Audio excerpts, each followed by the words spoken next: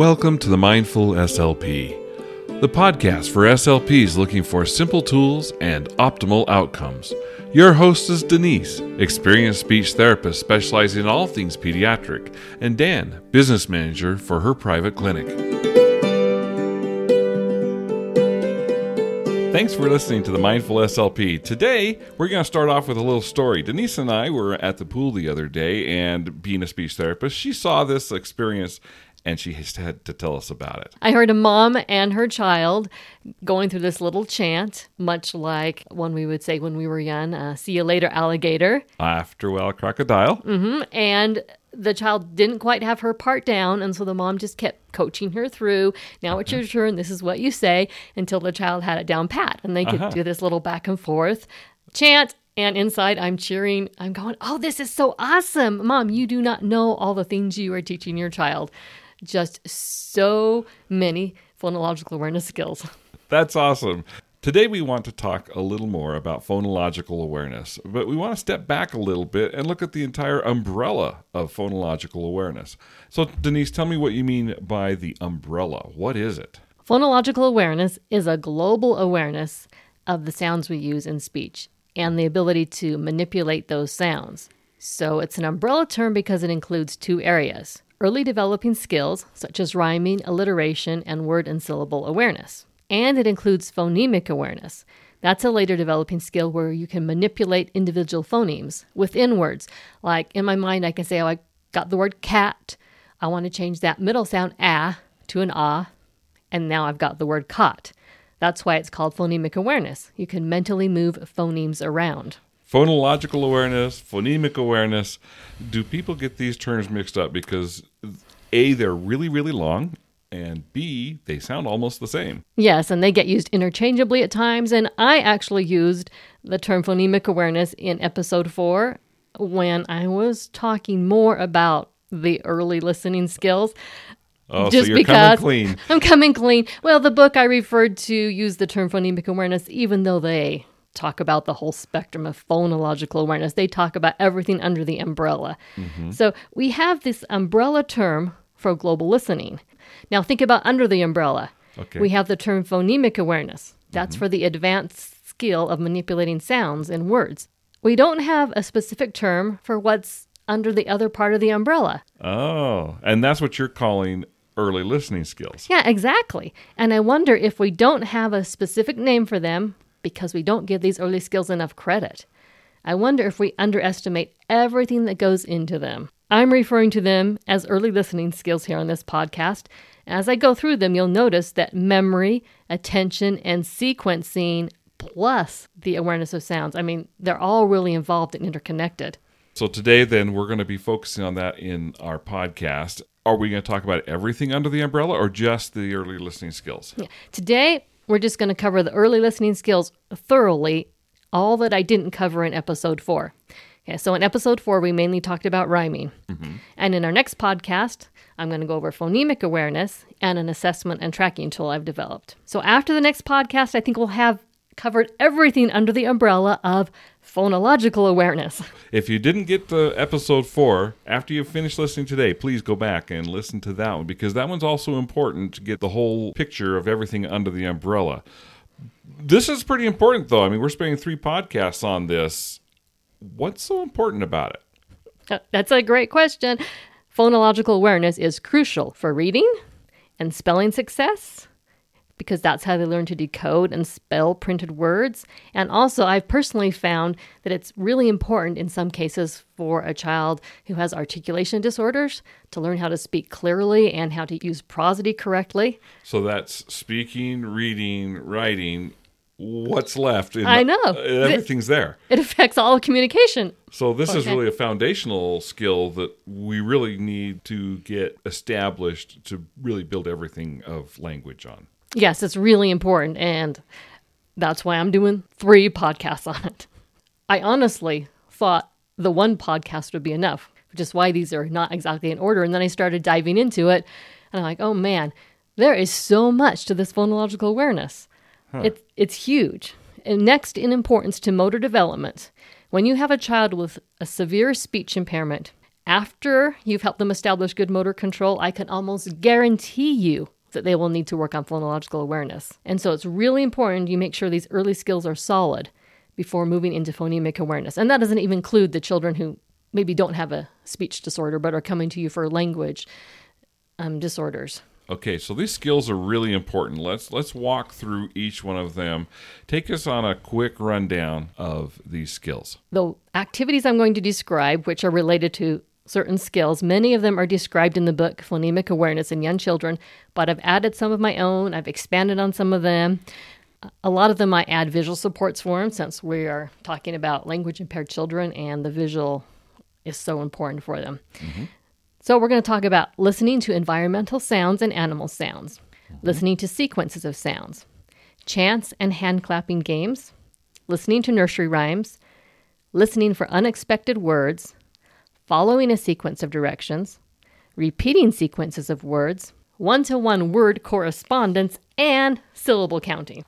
And I'm not covering rhyming since we did that in episode 4. Let's talk about each one of these skills now a little bit more detail. So let's start with environmental sounds.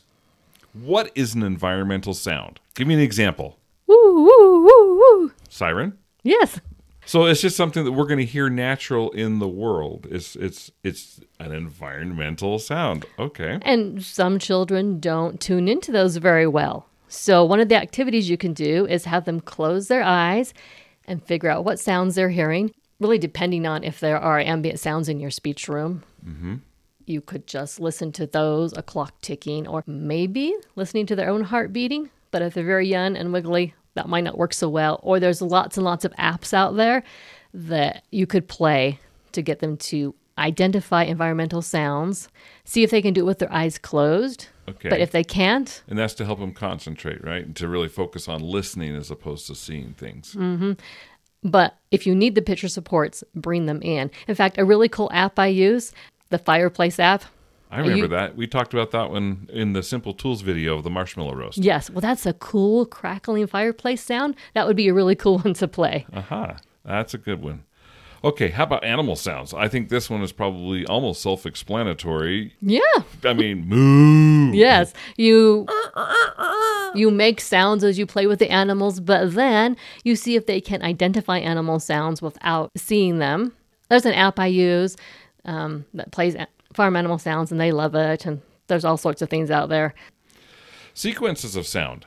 I had no idea how challenging this might be for some clients. Well, I found that listening to sequences of sounds with your eyes closed and remembering them can really challenge some kids. Okay, so give me an example here. I'm going to close my eyes. Feel free to join us unless you're driving your car right now. Don't close your eyes. I'll close my eyes, and you give me a sequence of sounds. Okay, so we had clapping hands and popping your mouth. Mm-hmm. Okay. Yeah. And some kids struggle with this. What does that look like in these kids? They can usually only remember the first sound that they hear. Again, I'll use picture supports for this, just to help them get it in their memory. You're really training an auditory memory here when you do these things. How do you do this in a therapy session? I lay out one more picture than the number of sounds I'm making. So if you're going to do 2, you lay out 3 pictures. 3 pictures. And I make sure they can remember one sound, but that's usually pretty easy. It's when you go from 1 to 2 that it can become kind of hard for them. I have them close their eyes. I make 2 sounds. They open their eyes and they identify the 2 sounds I made, hopefully in order, and we work on that. And then I take a turn. I close my eyes. They make 2 sounds. So I can model. Mm-hmm. And some of the pictures I have are things like tapping a pencil on the table, clapping hands, stomping feet, stomping things they can do, not snapping fingers because most kids can't snap their fingers. Mm-hmm. I did make a picture of scissors cutting paper until I realized I did not want preschoolers cutting paper with my eyes closed. Oh, that could be that would not be good. Yeah, no scissors when the therapist's eyes are closed. But so really, you just want to build their ability to remember an auditory sequence, because what is a word? Sounds in sequence. Mm-hmm. Yep. Okay. So then there's a number of chants and hand clapping games. You know, there's just hundreds of those out there. I don't even know where to start. What guidance do you have for SLPs on those games? It's better to start really, really easy. Okay. I love 1, 2, buckle my shoe. 1 potato, 2 potato. Those are some of my favorites. So yeah, start really, really basic. Bingo, B-I-N-G-O. I mean, I watched a girl and her grandmother doing Miss Mary Mac on the internet the other day, and it was so cute, but oh my goodness, so much complicated hand clapping and so many words. Miss Mary Mac, all dressed in black, with silver buttons. Like, oh yeah, it's this too is many too words much for these little kids. Yeah, it's too complex for where they're at that time. I tried to get them to clap in sync with me. Okay. I mean, this is really... Start feeling the rhythm.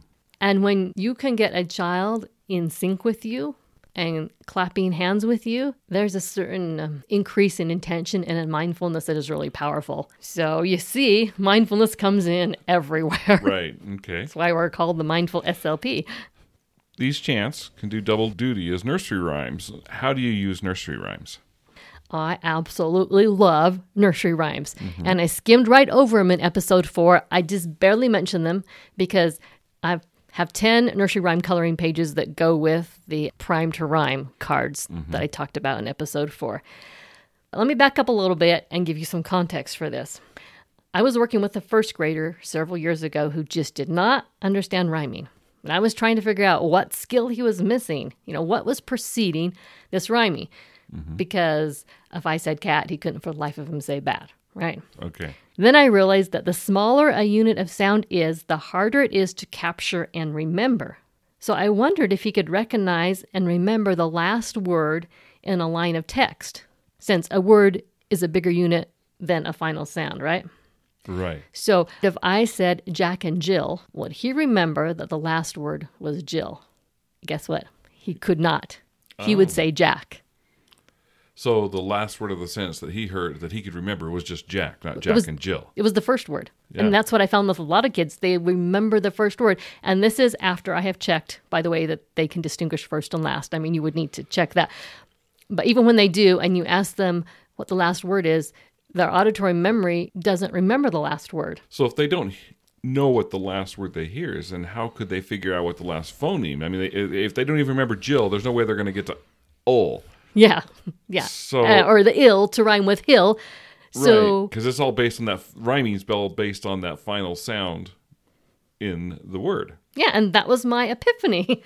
Some may have thought of it before, but it's new to me. So ever since then, I make sure to assess where clients are in regards to remembering and recognizing the last words in a line before I start asking them to discriminate what rhymes or to generate rhymes. The way we'll do that is I'll help them remember and recognize what the last word is, get that really firm, and then I will start pausing, Jack and Jill. And then once they can do that, I'll go, Jack and Jill went up the hill. And we'll go, oh, Jill and Hill, do those sound the same?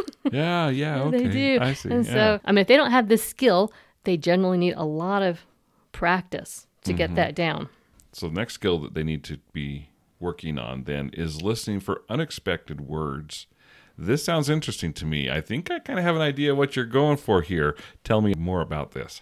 It's to develop their ability to attend to the difference between what they expect to hear and what they actually hear. So you're going to take familiar stories or nursery rhymes and change something.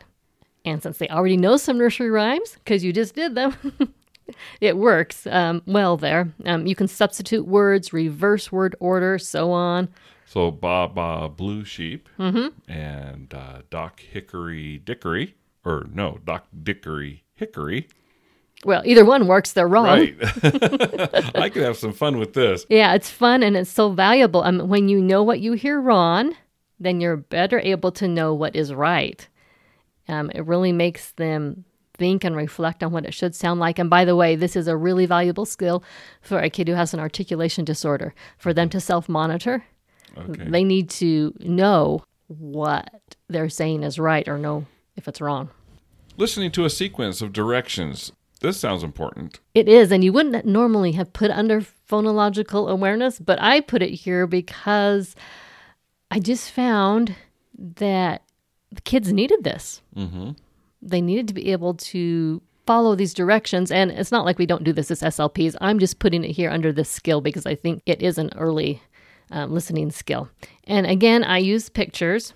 I have pictures of touching your nose, waving your hands, doing a star jump, all sorts of things. And I see if they can remember 2 directions in a row with pictures. And then without pictures, and again, we take turns. And this is so great for those kids who are wiggly at the start. Oh, yeah. Because they get some wiggles out. Those wiggles, yeah. Yeah. And then they're building the auditory memory. So repeating sequences of words, what do you mean by this? It's being able to independently remember a line or a chant or a nursery rhyme without leaving any words out or substituting words. Remember that story I told at the beginning? And that mom was coaching her daughter through remembering the words in the exact order, coming in when it was her turn, all of that. Okay. So something as simple as 1, 2, buckle my shoe, that's 5 words.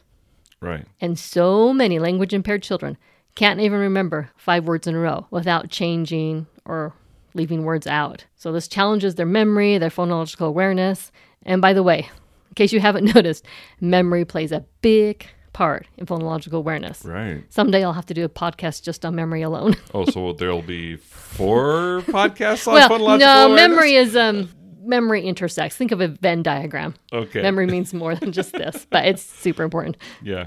The next one, what in the world is one-to-one word correspondence? Okay, I gave it that name. I don't know what other people call it. I mean, you could call it counting words, but I do a little bit more than that. This develops along with remembering a word sequence.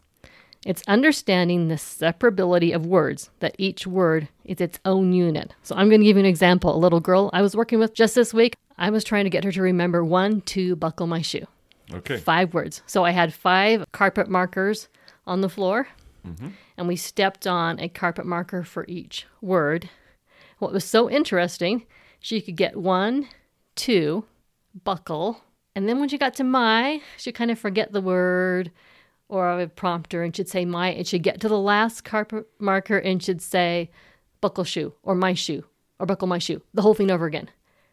She did not understand each word as its own unit. When she got to the end of the rhyme, she just rushed through it and added words. And so we just went over and over and over again. And she was fascinated. She stuck with it for 20 minutes. Wow. And we did 2 lines, 3, 4, shut the door. Because I thought, is she going to get tired of the first line? It was just what she needed. The next skill is syllable counting. Now, this seems self-explanatory. I did a lot of this in grade school. I remember counting syllables. Yeah, it is pretty easy to understand. I usually start with teaching 1 to 3 syllables, and they're really good at that. I add in 4. Depending how old they are, I could add in 5 syllables. For younger children, I don't usually go beyond 4 syllables. But here's a little tip that I learned from that book, Phonemic Awareness in Young Children. If they're having trouble clapping the syllables, have them put their hand under their jaw, under their chin, and every time their jaw opens is a syllable, because that's the vowel, right? Right. You can count the syllables or learn to recognize them By feeling your jaw. feeling your jaw open. Okay. So children who are aware of syllables and have the necessary motor control can achieve clear speech. Okay. Mumbling, half-spoken words, guessing at words, it all gets so much better with the ability to count syllables. Our language is syllable-based, so a lot of these skills in a manner of speaking overlay syllable awareness. Wow. So there's a lot of these different skills that have to be mastered. Who knew there was so much involved in early listening? I didn't really till I started diving into it. I mean, I knew it because I have all these activities, but until I started listing them out, I was like, oh, wow. There's almost a dozen. There's a lot going on here. I picture a pyramid under the umbrella. Okay. So the early listening skills are very broad, and they support that phonemic awareness that comes up to a tip at the top. Because really, phonemic awareness, just manipulating sounds within words. I mean, it sounds like it's a smaller skill, but it's actually a refinement of all of these skills. All right, so you've brought us a lot of information to think about. I mean, these early listening skills are very important. Don't underestimate the power of them. We tend to move too fast over these. They really need to be mastered. Clients need a depth of knowledge at this level. Very basic. Build the foundation. I hope you enjoy all 3 podcasts on phonological awareness, even if they have come to you in a mixed-up order. The assessment and tracking sheet I'll share with you next time will lay it all out. Please go back and listen to episode 4, called The Developmental Sequence of Phonemic Awareness, if you haven't heard it already. Then I hope you'll join us in 2 weeks as we go over phonemic awareness and assessment and progress monitoring. Thanks for listening. Thank you. Thank you for listening to the Mindful SLP. We hope you found some simple tools that will have optimal outcomes in your practice. This podcast is sponsored by SLP Pro Advisor. Visit slpproadvisor.com for more tools, including Impossible R Made Possible, Denise's highly effective course for treating those troublesome R's. A link is in the show notes. If you enjoyed this podcast, please give us a 5-star rating and tell your fellow SLPs. And please, let us know what you think. Join the conversation at slpproadvisor.com.